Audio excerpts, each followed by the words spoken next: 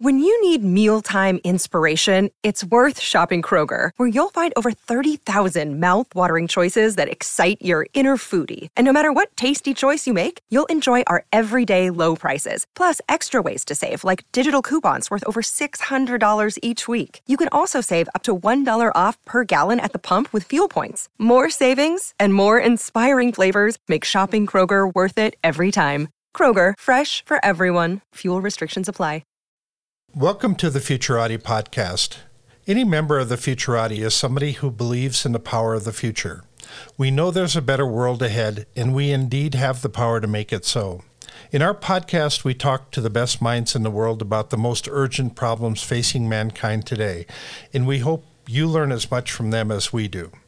I'm Thomas Fry, a professional futurist and keynote speaker. And I'm Trent Fowler, a machine learning engineer and author. Thank you for joining us.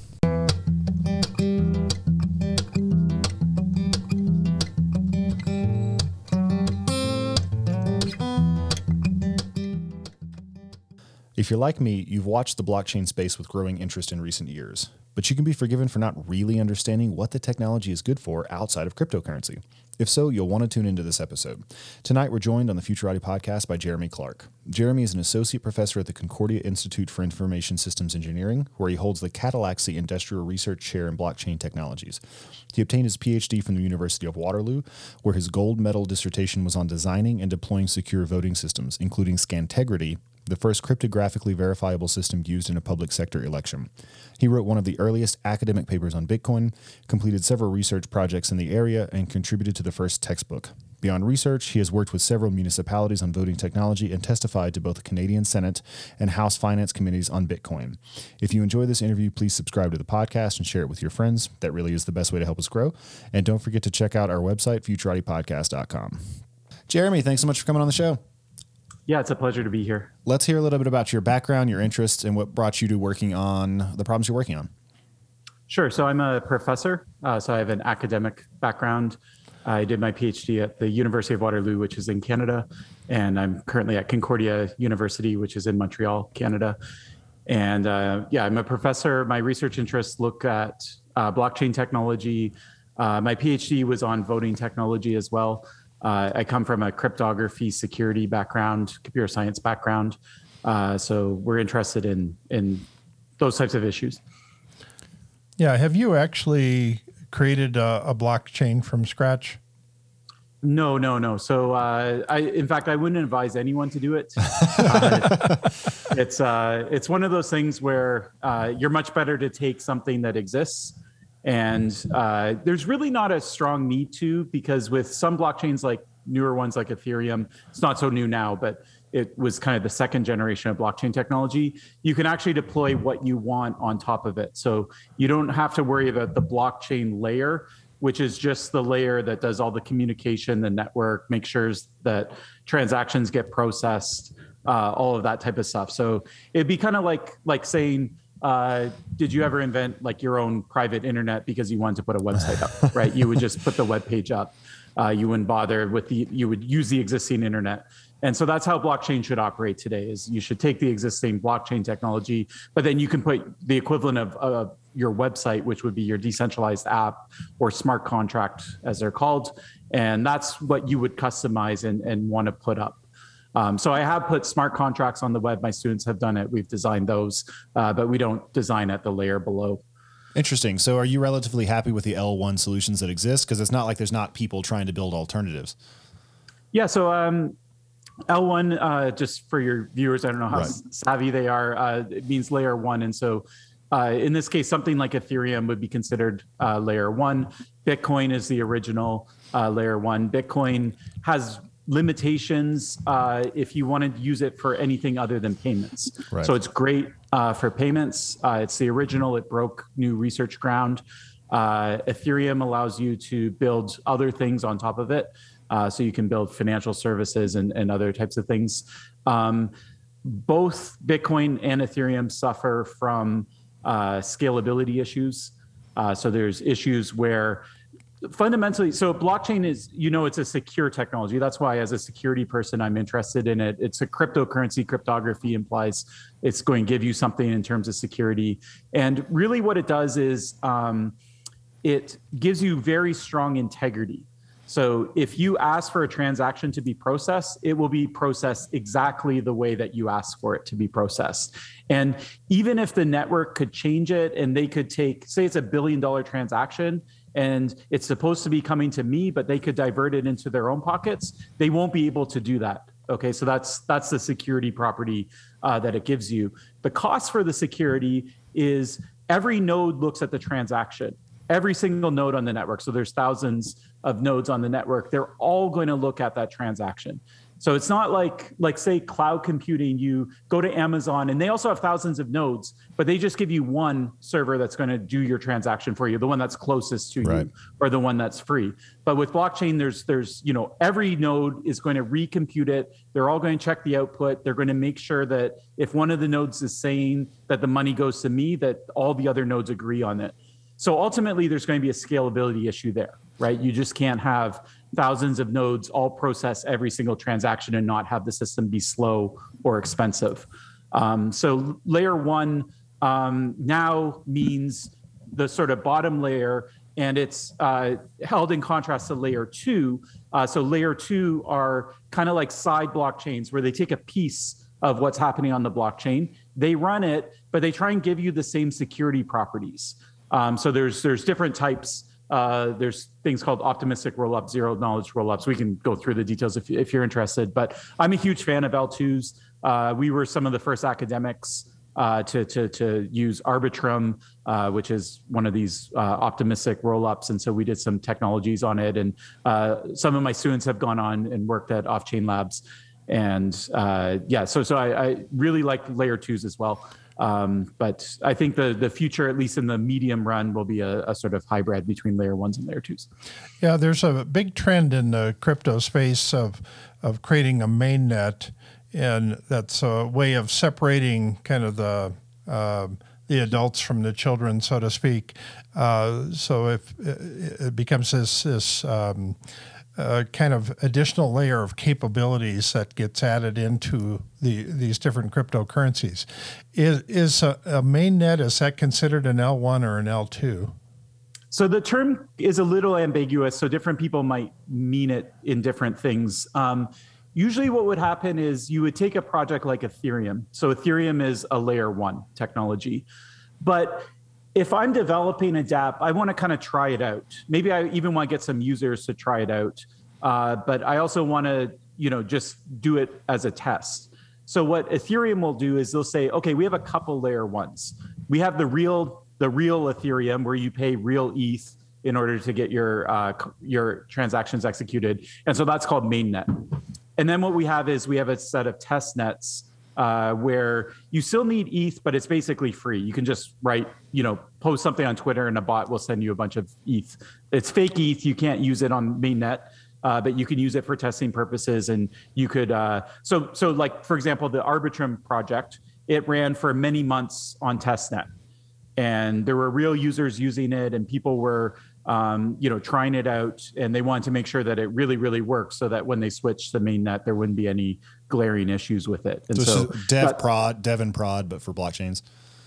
Yeah, exactly. Fantastic. What are some of the L2 projects that you find the most exciting? Frankly, I've always been kind of a Bitcoin guy, and I've worked as a machine learning engineer at a couple different crypto asset startups, and I'm at a blockchain analytics company now, but I've never really gotten super into the whole L2 landscape and the ZK rollups and what all those things mean, but I will be doing more of that in the future. So just feel free to disgorge as much knowledge as you want to on that subject. Okay. Yeah, I can give you a kind of lay of the land. So first, there's L2s on Bitcoin and there's L2s on Ethereum, and they're going to be a little bit different. So on Bitcoin, because it's primarily a payment transaction or payment network, L2s are also for payments, but they're going to try and solve two problems that you have with Bitcoin. They're actually kind of the same problem.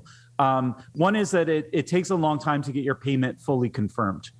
So you got to get it in a block. It's going to take about 10 minutes for it to be included in a block. And then if you really want to be sure that the money's moved and it's final, you're going to have to wait 6 blocks. So that could be an hour. Right.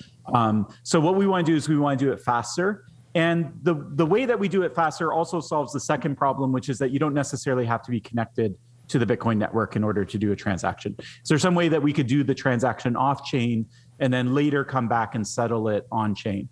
So things like Lightning Network, I'm sure some of your listeners have heard of. It's probably the biggest project. I would consider that an L2. It's an L2 on Bitcoin. It's for payments. It's very fast. You don't have to talk to the Bitcoin network except for when you want to finally settle all your accounts. So you can make a whole bunch of payments to different people. And then at the end of the month, you just kind of settle them all and you get the real money in your hand. So that's how that works. The problem with it, the criticism of it is in order to send money, it has to be kind of prepaid. So it's a prepaid model. It's kind of like a gift card. Like if you have a gift card, you don't have to use real money. You don't have to use the banking system.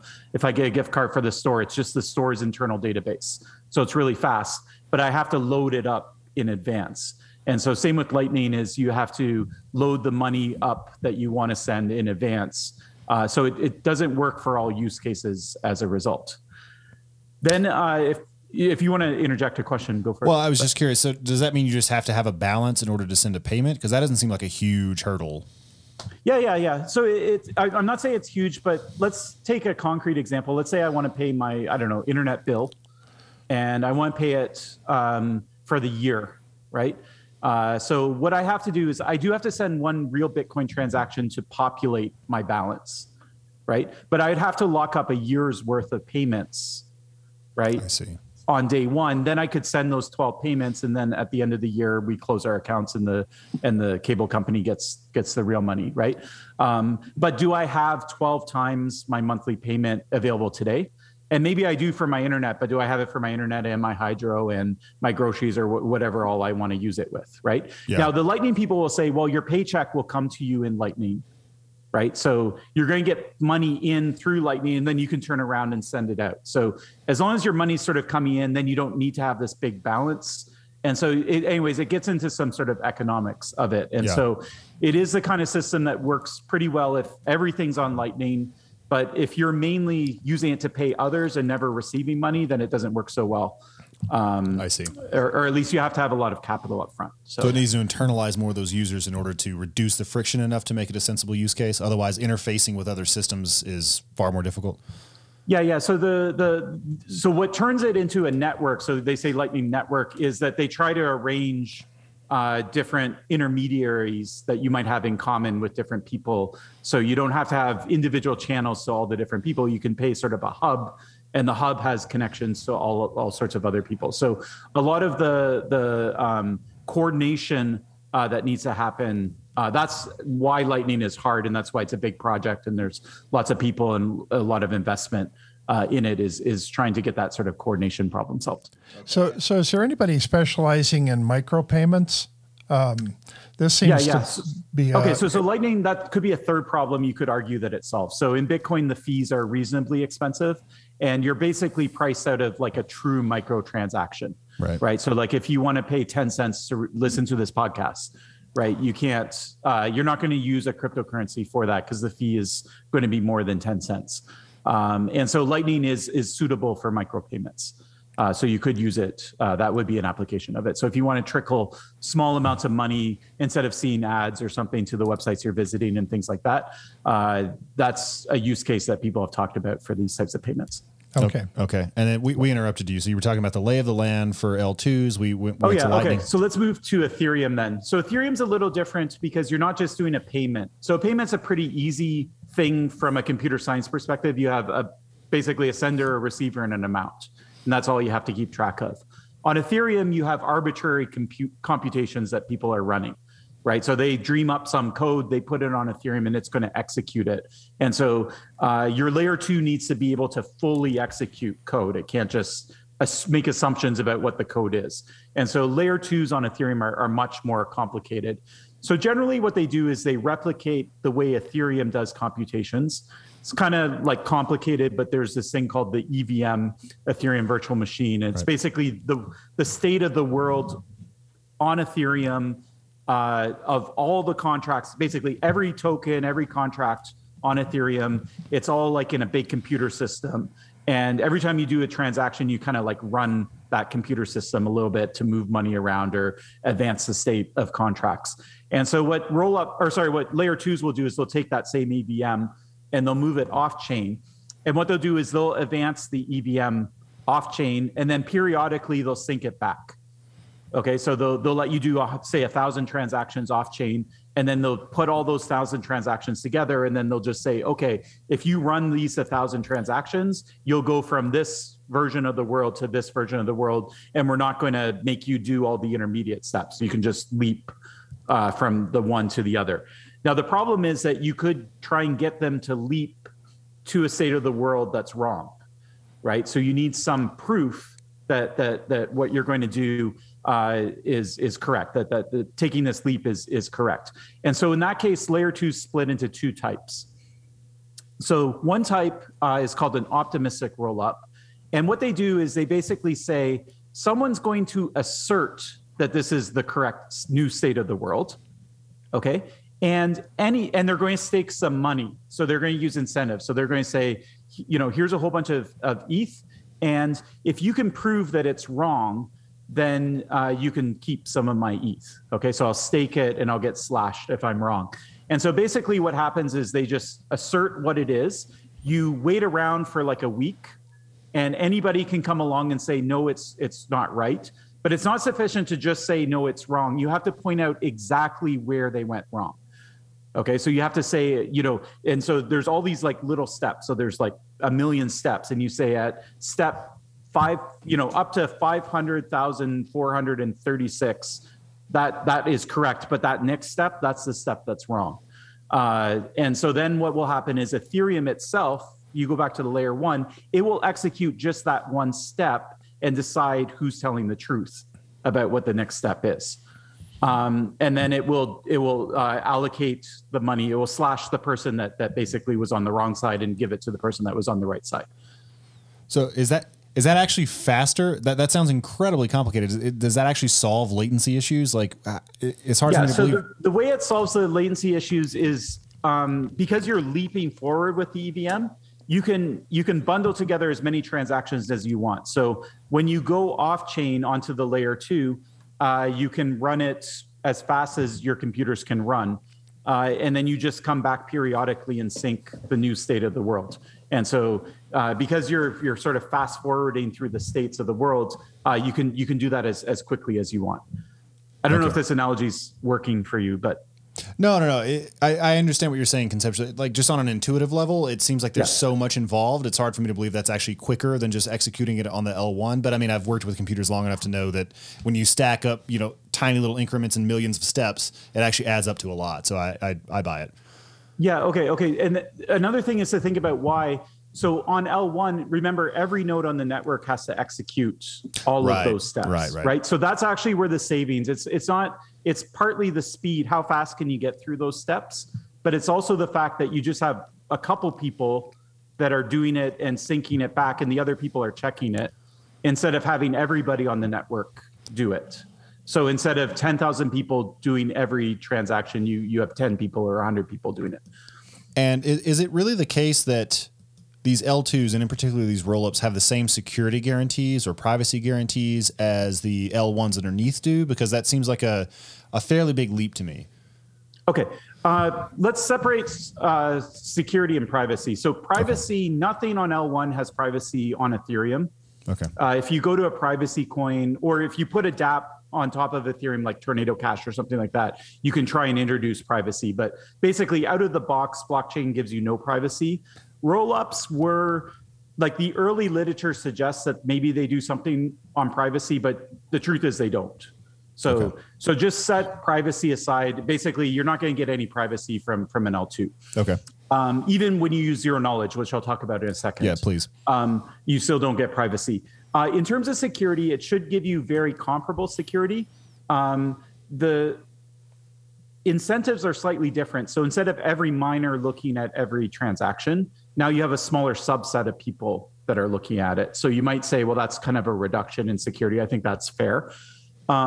Like you say, it's a very complicated system. And so you have these bridge contracts, which are the contracts that sort of register all the transactions that you want run on the L2. And then when the new state of the world comes back to L1, it comes through the bridge as well. Bridges are incredibly complicated. If there's any sort of security bug in the bridge, then it doesn't work, right? And so we've seen hacks where people hack the bridge of a layer 2 and they steal all the money.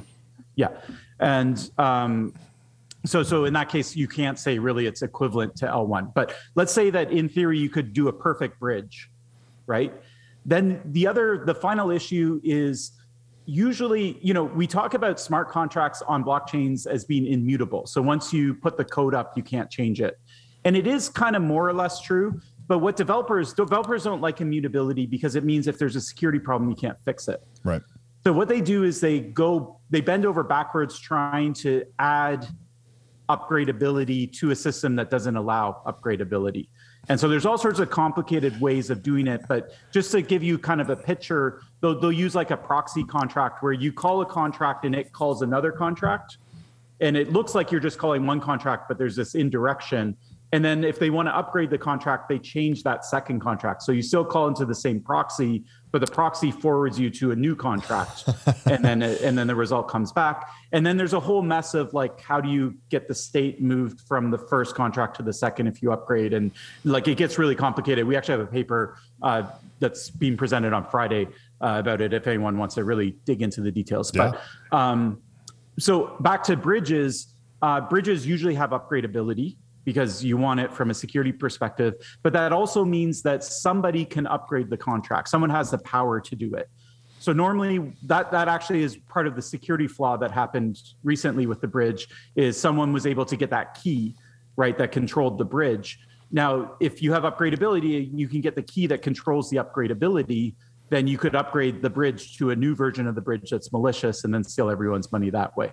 And so anyway, so this stuff is super complicated. It's way too simple to say it's exactly equivalent in terms of security between L2 and L1.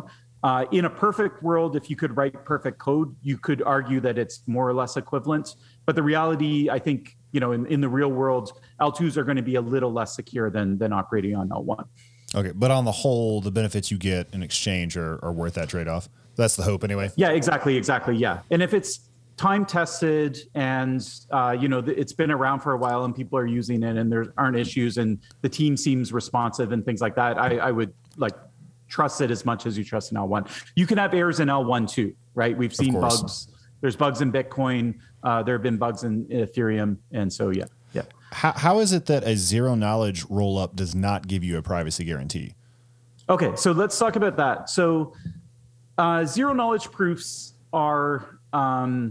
So they come from cryptography. And normally it is a proof where I'm going to prove to you something without revealing what it is. Right. So here's a simple example that mathematically is not a zero knowledge proof, but it's technically a cut and choose, but it's simple enough that everyone can understand it. So let's say I hand you an envelope and it's sealed, and I tell you there's a $100 bill in this envelope, and I want you to sign it endorsing it, so that and you're not going to be able to open it up, but you're going to endorse it. And if someone in the future opens it up and there isn't $100, they're going to come and get the $100 from you.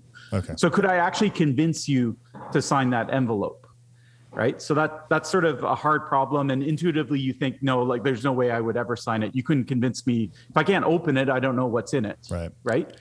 So what if I gave you 100 envelopes and I said, okay, they all have $100 in them. Pick one from the pile, open it up and check. And you can see that there's $100.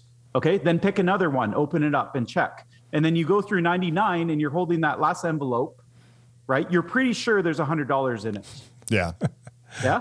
And so you might sign it. You're not 100% sure. You're technically 99% sure, but I at least increased your confidence. So that's kind of like what a zero knowledge proof does. A zero knowledge proof gives you the confidence that something's true without showing it to you. The only difference is that it can take the probability that it's true from 99% to like 99.9999999% or whatever. Right. So it can really amp it up. Now, what people started doing maybe 10 years ago, 15 years ago, is they came up with a way of doing zero knowledge proofs where the proofs themselves are very short. So these are called succinct proofs, and they're called snarks. And the original application was as follows. Let's say I have a computation and I want it done, but I'm on a mobile phone. It's too expensive for me to run this computation on my phone. So I want to give it to a cloud, and the cloud's going to compute it for me. Okay. And then the cloud tells me, okay, this is the answer. This is the result of the computation. And then I'm not sure. I don't know if I trust the cloud. Okay. So I say, well, could the cloud prove to me that it did it correct? Could it use some sort of proof, some mathematical proof? And the answer for a long time was yes, but then you would have to check the proof.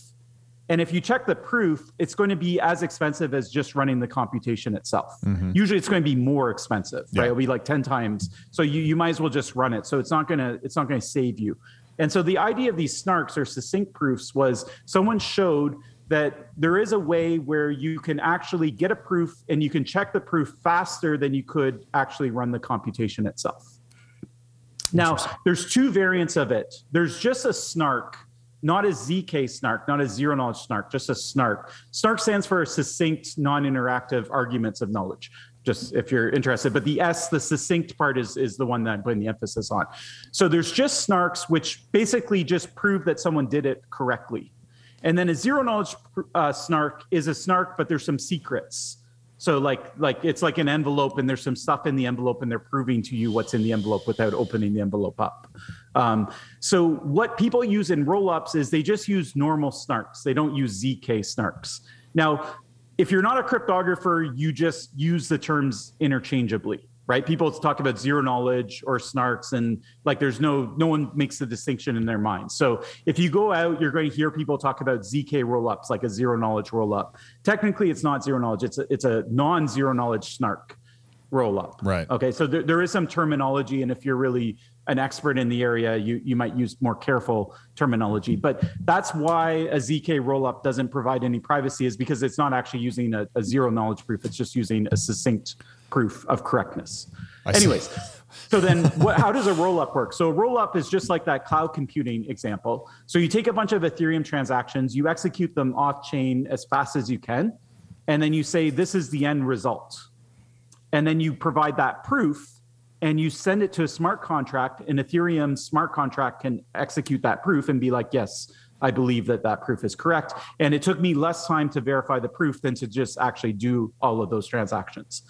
Okay, so ZK snark is actually great. A ZK rollup, it's actually better than an optimistic rollup.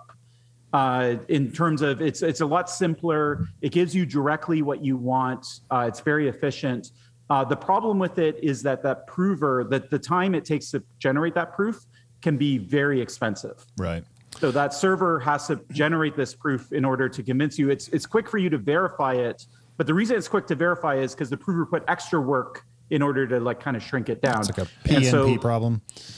Yeah. And so it could be like, it might not solve the scalability issue, basically. So instead of having 1,000 nodes doing like little computations, you have one node, but it's doing a huge computation.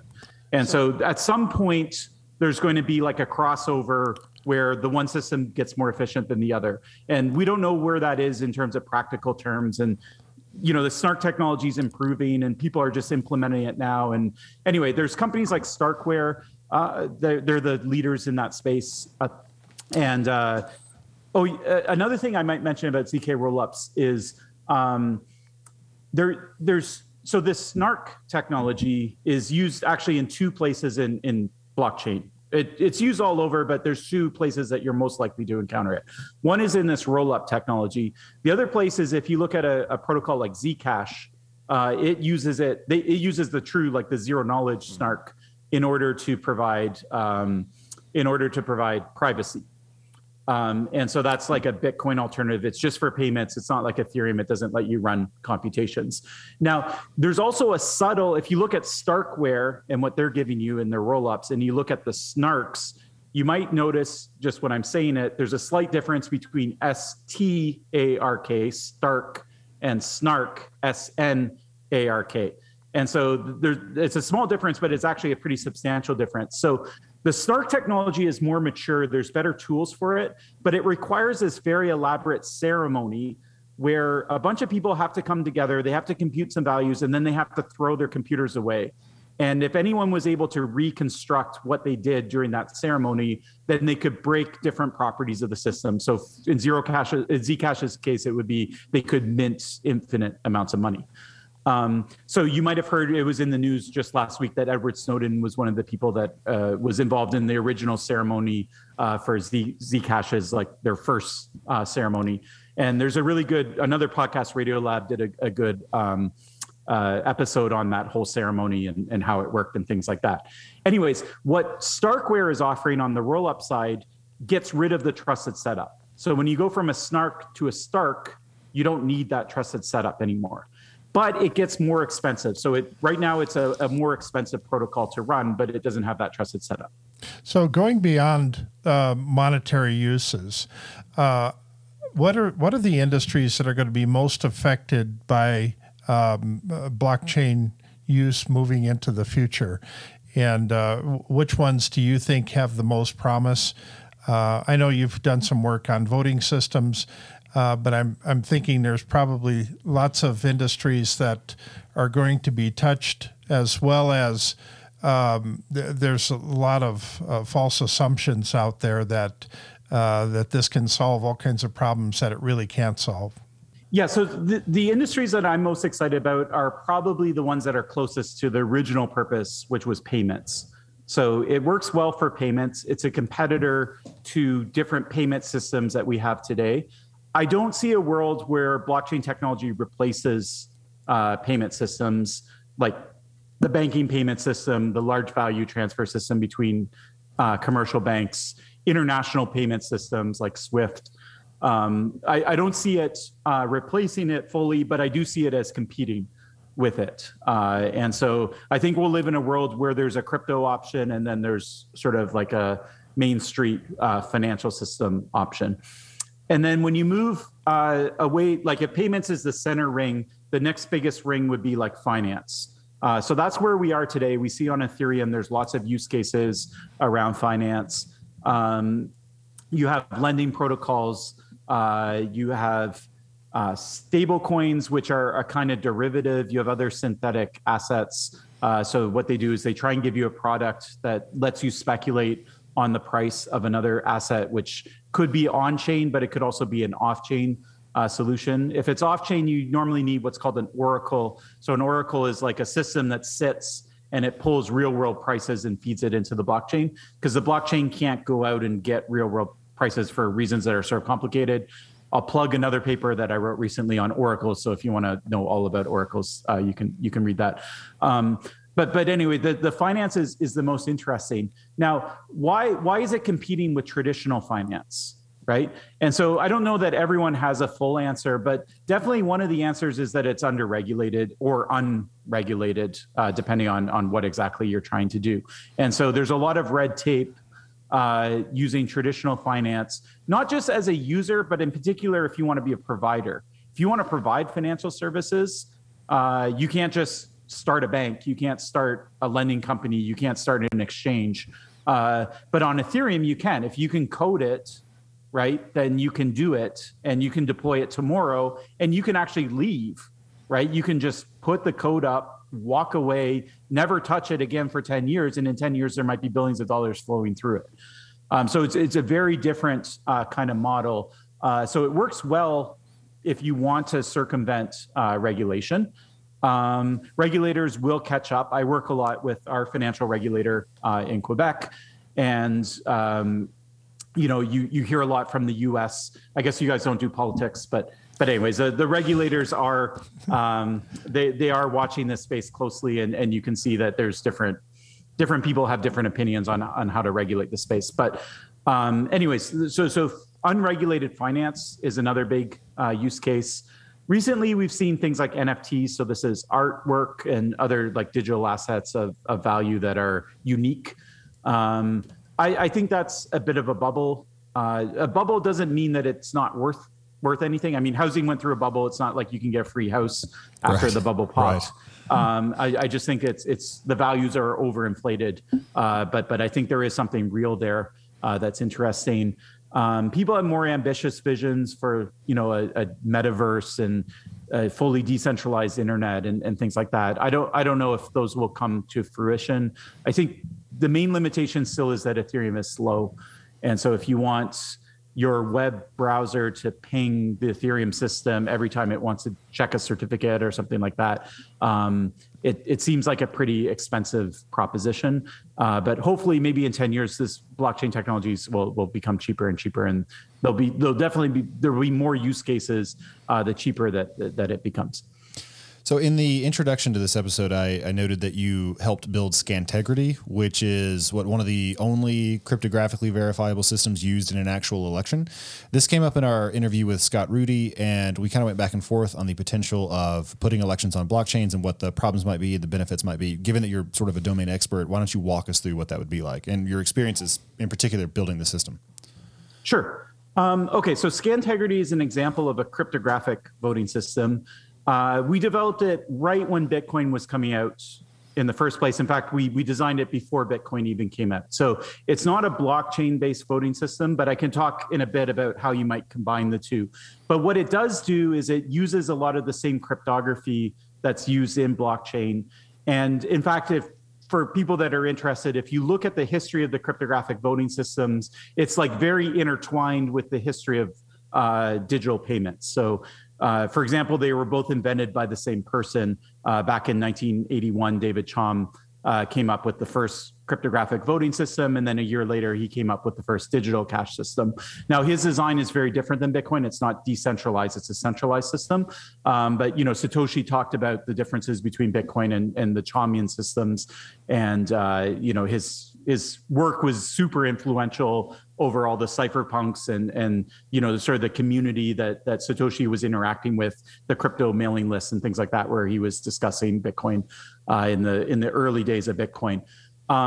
So David Chaum is someone I started working with when I was a master's student, and we started working on. He got into voting primarily. So in the 90s, he did digital cash. He had a product called DigiCash. Company kind of blew up.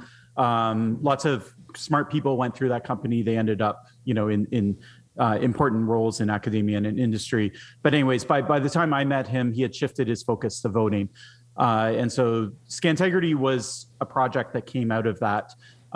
We had a system before. We actually ran it at my university for a student election. It was kind of cumbersome to use. And so Scantegrity was meant to be, to take all the lessons that we learned and to try and apply them. Now, let me say what it is first. So cryptographic voting means that when you cast your ballot, you can be sure that it ends up in the final tally. And you can be sure that no one modified it. So what it's going to do is it's going to give you some sort of receipt that lets you trace your ballot as it goes through the tallying process. The problem with the receipt is you could prove to someone else how you voted, right? So you could just put a serial number, or actually a simple system would be you could just write someone's name and how they voted, right? Then everyone can check that their vote is recorded correctly, right? But then everyone would know how everyone else voted, right? So what we want to do is, this is where the cryptography comes in, is we want to give you that receipt capability, but we don't want you to be able to show someone else how you voted. So you can't sell your vote, you can't be coerced in voting a certain way. And, in 10 years, the government's not going to know how you voted. So that's where crypto comes in. And so the solution is to use that analogy of here's a list of people and here's your votes. What you could do is you could just wrap the votes in encryption, right? So you could have your name, but then you could have an encrypted version of your vote.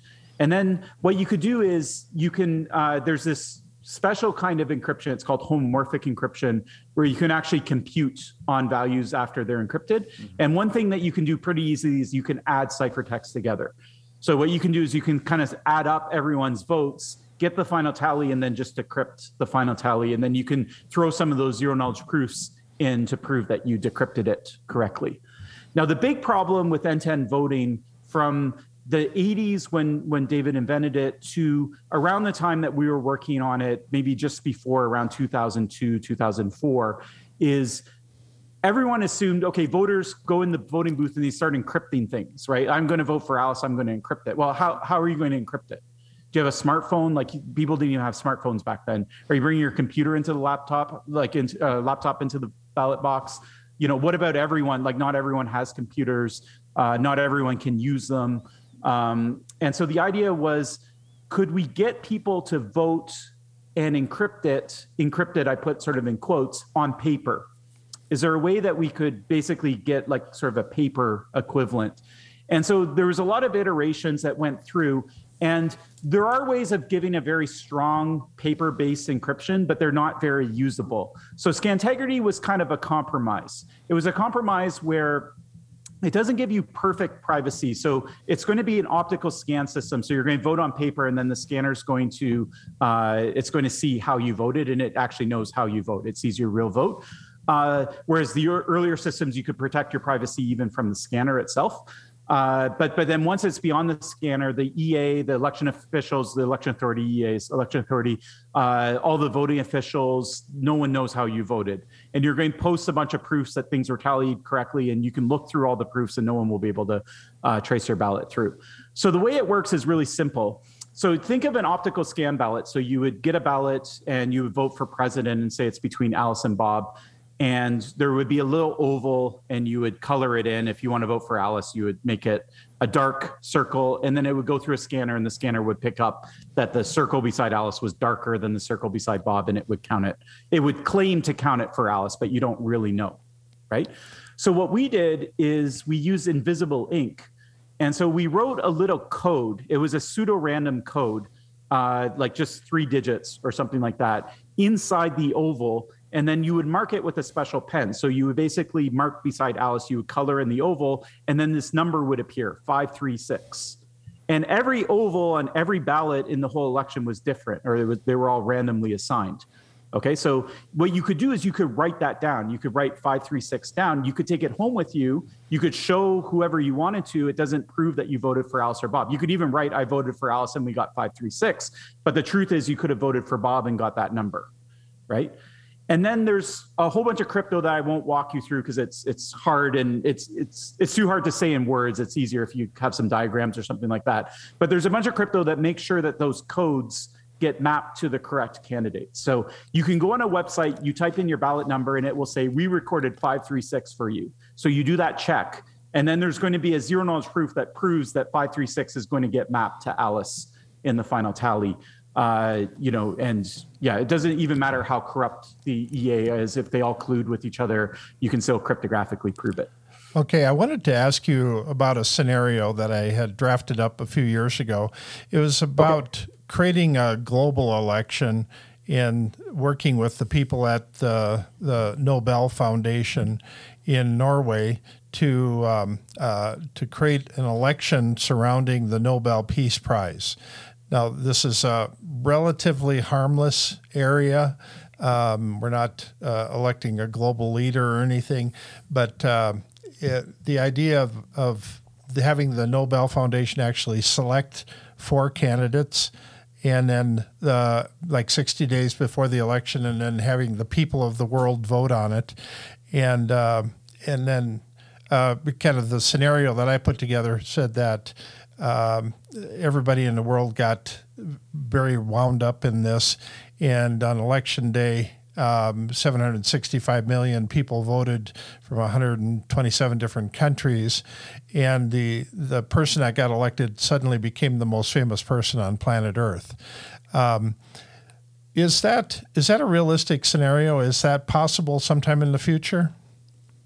Okay, so that type of scenario on a smaller scale is possible. So, for example, the Oscars, they use a voting system. I know the company that makes it.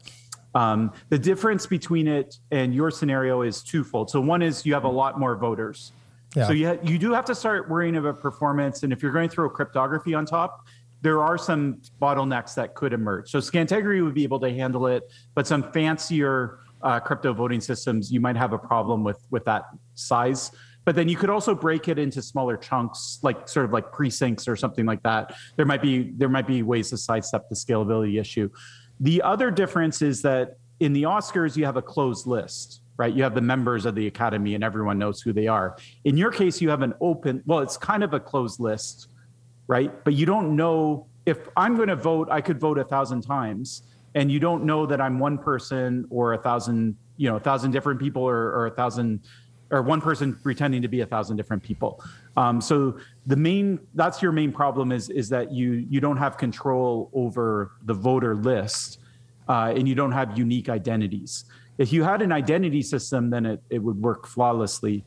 Now there are some crypto. There's this like thing called WorldCoin, I think. Yeah. There was a good article that just came out in MIT Tech Review that I have a quote in about it, and they were going around and they had this orb and they were scanning people's irises because they were trying to build.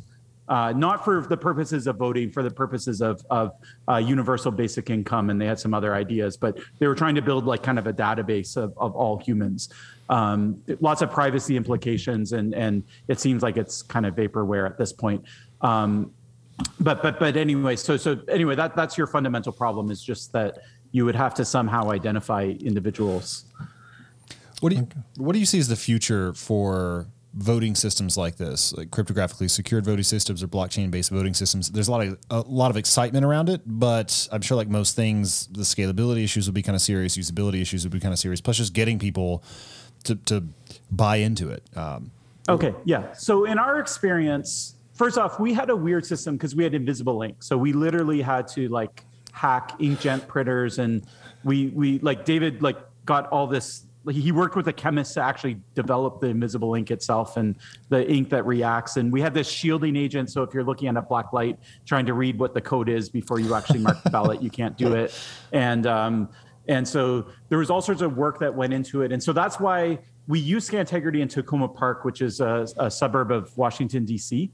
But we ran it twice. We published our academic papers. We were all like kind of PhD students. There were some professors as well, but all the PhD students kind of went and got jobs, or they became professors, and no one was interested in running that project anymore. And it just required so much manual labor that Tacoma Park couldn't do it themselves. So it wasn't a turnkey solution that we delivered to them. It was a very like custom kind of job. We talked about maybe turning it into a company.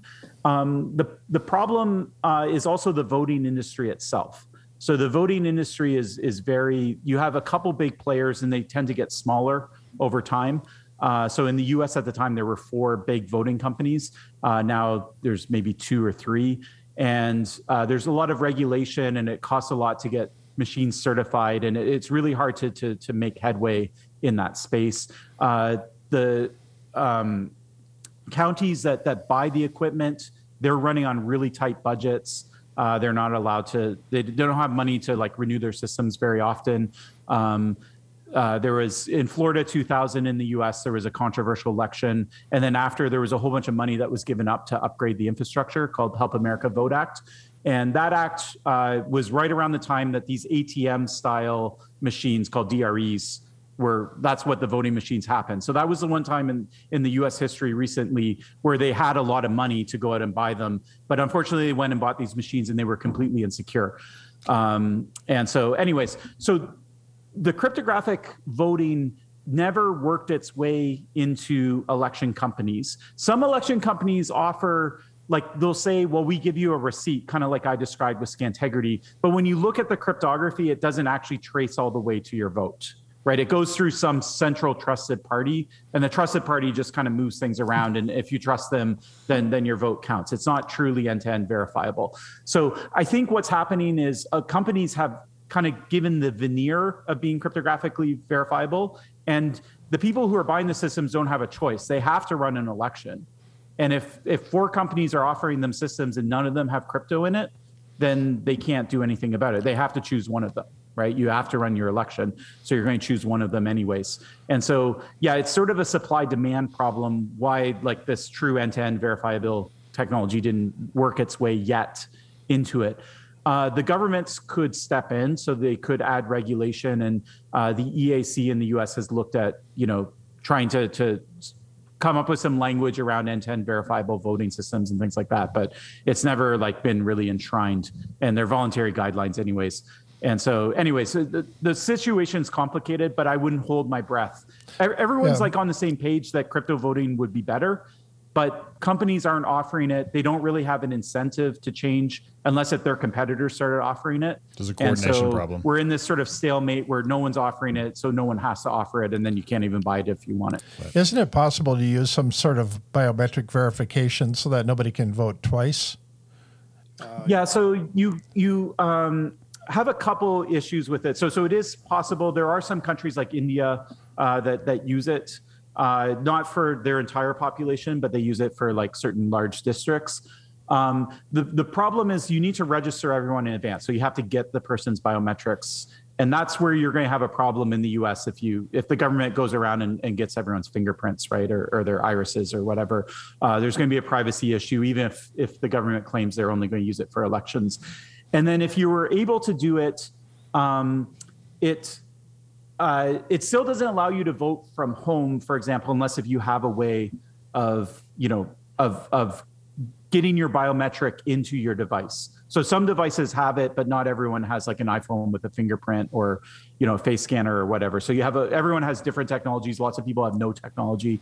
And so it's not, so you're still going to a voting booth. You're still showing up in person and you're voting in person. And at that point, if you have some sort of ID with a photo, it's almost as good as having a biometric. So it's sort of, you're sort of solving a problem that doesn't need to be solved, in my view, I would say. In preparation for this interview, I read another one of your papers, Bitcoin's Academic Pedigree, in which you make the case that most all of the underlying technology for Bitcoin is plucked from research that was published in the 1980s and 1990s. The reason for laying that case out is to highlight the actual innovation of Bitcoin, which is pasting them all together into a system that actually works. And I thought that was just a really excellent discussion, or a really good way of kind of getting at the heart of the innovative properties of Bitcoin. So could you walk us through that? Yeah, sure. So I'll give you sort of the backstory of it in parallel with what the actual research does. So I had some colleagues, they were all at Princeton University, and they put together a textbook on Bitcoin. And they asked me to write a foreword where I tried to lay out all the digital cash stuff that people did in the 80s and the 90s leading up to Bitcoin. And one of my co-authors on the book, Arvind Narayan, who's at Princeton still, he actually gave a talk at NSF and he wasn't sure what to talk about. So he thought, well, I'll show the history of Bitcoin and basically like the chart that's in that paper of all the different ideas. And so he gave that presentation and everyone was surprised, and he got a really positive reaction, and they all said, oh, you should write it up. And so then we sat together and we thought, yeah, we should maybe write it up, because it seemed like something that was obvious to us, but it wasn't obvious to other people. And so, yeah, so if you look at the cryptography that's used, so you have signatures, you have hashes, the way the blockchain is constructed, you have this hash chain and these Merkle trees that aggregate things together. You have this proof of work, which is in the news now because of its electricity. Right. You have just the idea of a whole bunch of nodes coming together and agreeing on the same thing. That's called consensus. All of these ideas were tackled in the 80s and the 90s. And if you read the Satoshi white paper, the original, it does have some pointers. And I remember one light bulb moment for me was actually writing that forward. I went to the Satoshi white paper and I looked at one of the citations. It was to this paper at CCS by Haber and Stornetta. And I opened up the paper, and this was 5 years before Bitcoin or whatever, and the blockchain was there. There was like a picture of the blockchain, and it was exactly the same. And, and it just didn't I had actually read that paper much earlier, but I never made the connection between it. And so anyway, so it was just sort of trying to shed a light on it. It also, for academics, they don't like things that are new. So often we talk as professors, hey, the Bitcoin paper probably has more citations than any crypto paper that's been written since maybe the late 70s, when RSA and Diffie-Hellman and those really instrumental papers came out. Since then, no one's written a paper with the impact that Bitcoin has had, and yet it was never published, right? And why is that? And it's because part of it's because it wasn't written in a way that academics would accept it, and maybe we need to do some self-reflection on why that should be the case. But part of the problem too is just that it was so out of left field, right? And so what we were trying to do is we were trying to drag it back and say, oh no, it's actually a very sensible protocol that just builds on all these different ideas. There's 5 or 6 threads that of published research, and if you just weave them together, that's what Bitcoin is. And it wasn't to diminish Satoshi's contribution at all, because he was brilliant, because he combined them in a way that was completely innovative, but it was just to give a sort of to put it on common ground with the academics so that they would understand what the contribution is, and it give them a way to situate what exactly the result was relative to the things that they already knew. So in the last few minutes here, can you give us a list of the 3 top people you think Satoshi is? Yeah, sure. Well, I'll say a bit about it. It's actually something I've had to put some thought into for reasons that are under NDAs. But first off, I would argue that Satoshi's a single person. Okay. And I actually say this in the foreword. A lot of people think of Satoshi as the person who wrote the white paper or the person who wrote the code, but not everyone knows that he stuck around for like a year conversing with people, writing things on message boards. And just in my mind, to have 5 people manage that account and like, oh, you answered that question and I'm going to answer this question and we're going to write it the same. It's just crazy, right? Occam's razor says that at least that person that was like doing all the conversation was a single person. That person clearly understood the whole system.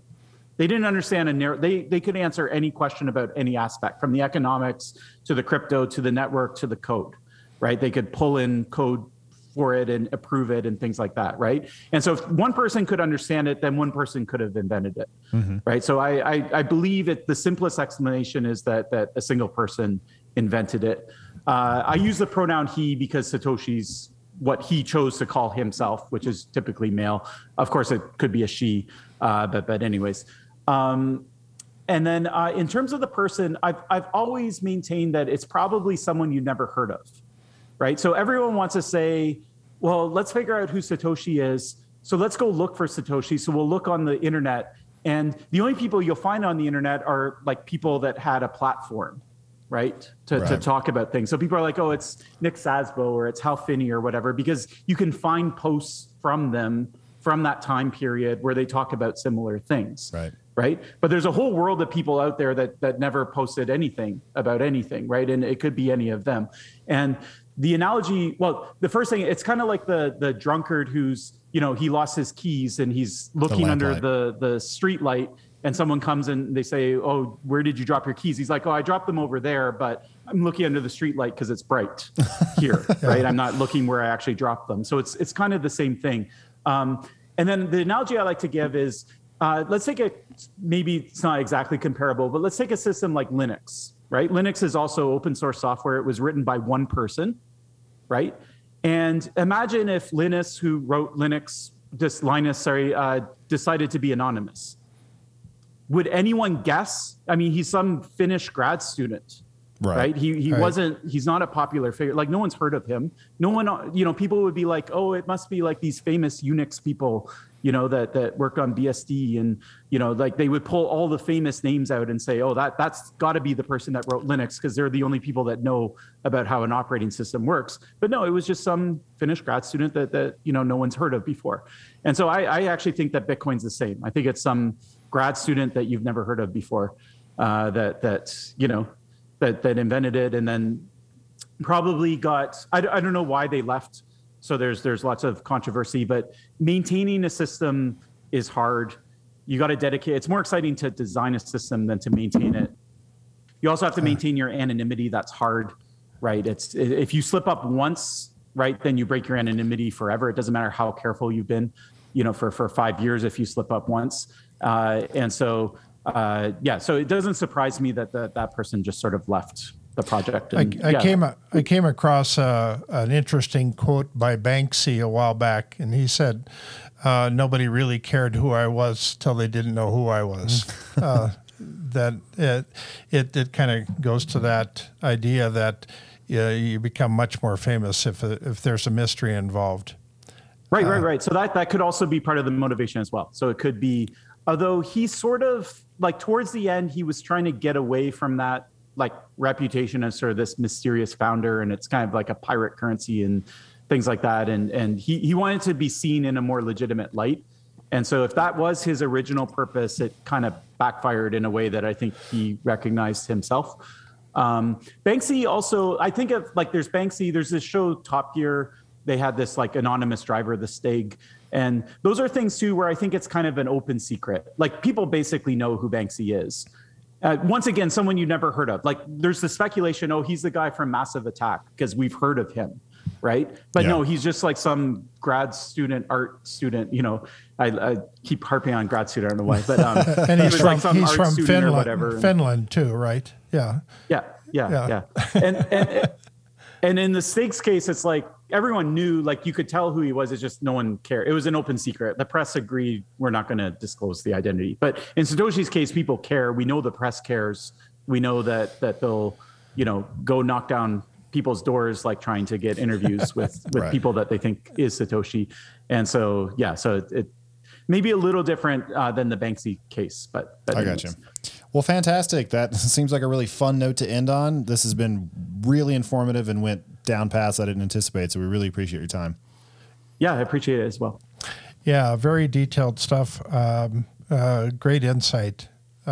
Thanks for being on our show. Appreciate it. Yeah, it's a pleasure. This podcast is a part of the C-Suite Radio Network. For more top business podcasts, visit c-suiteradio.com.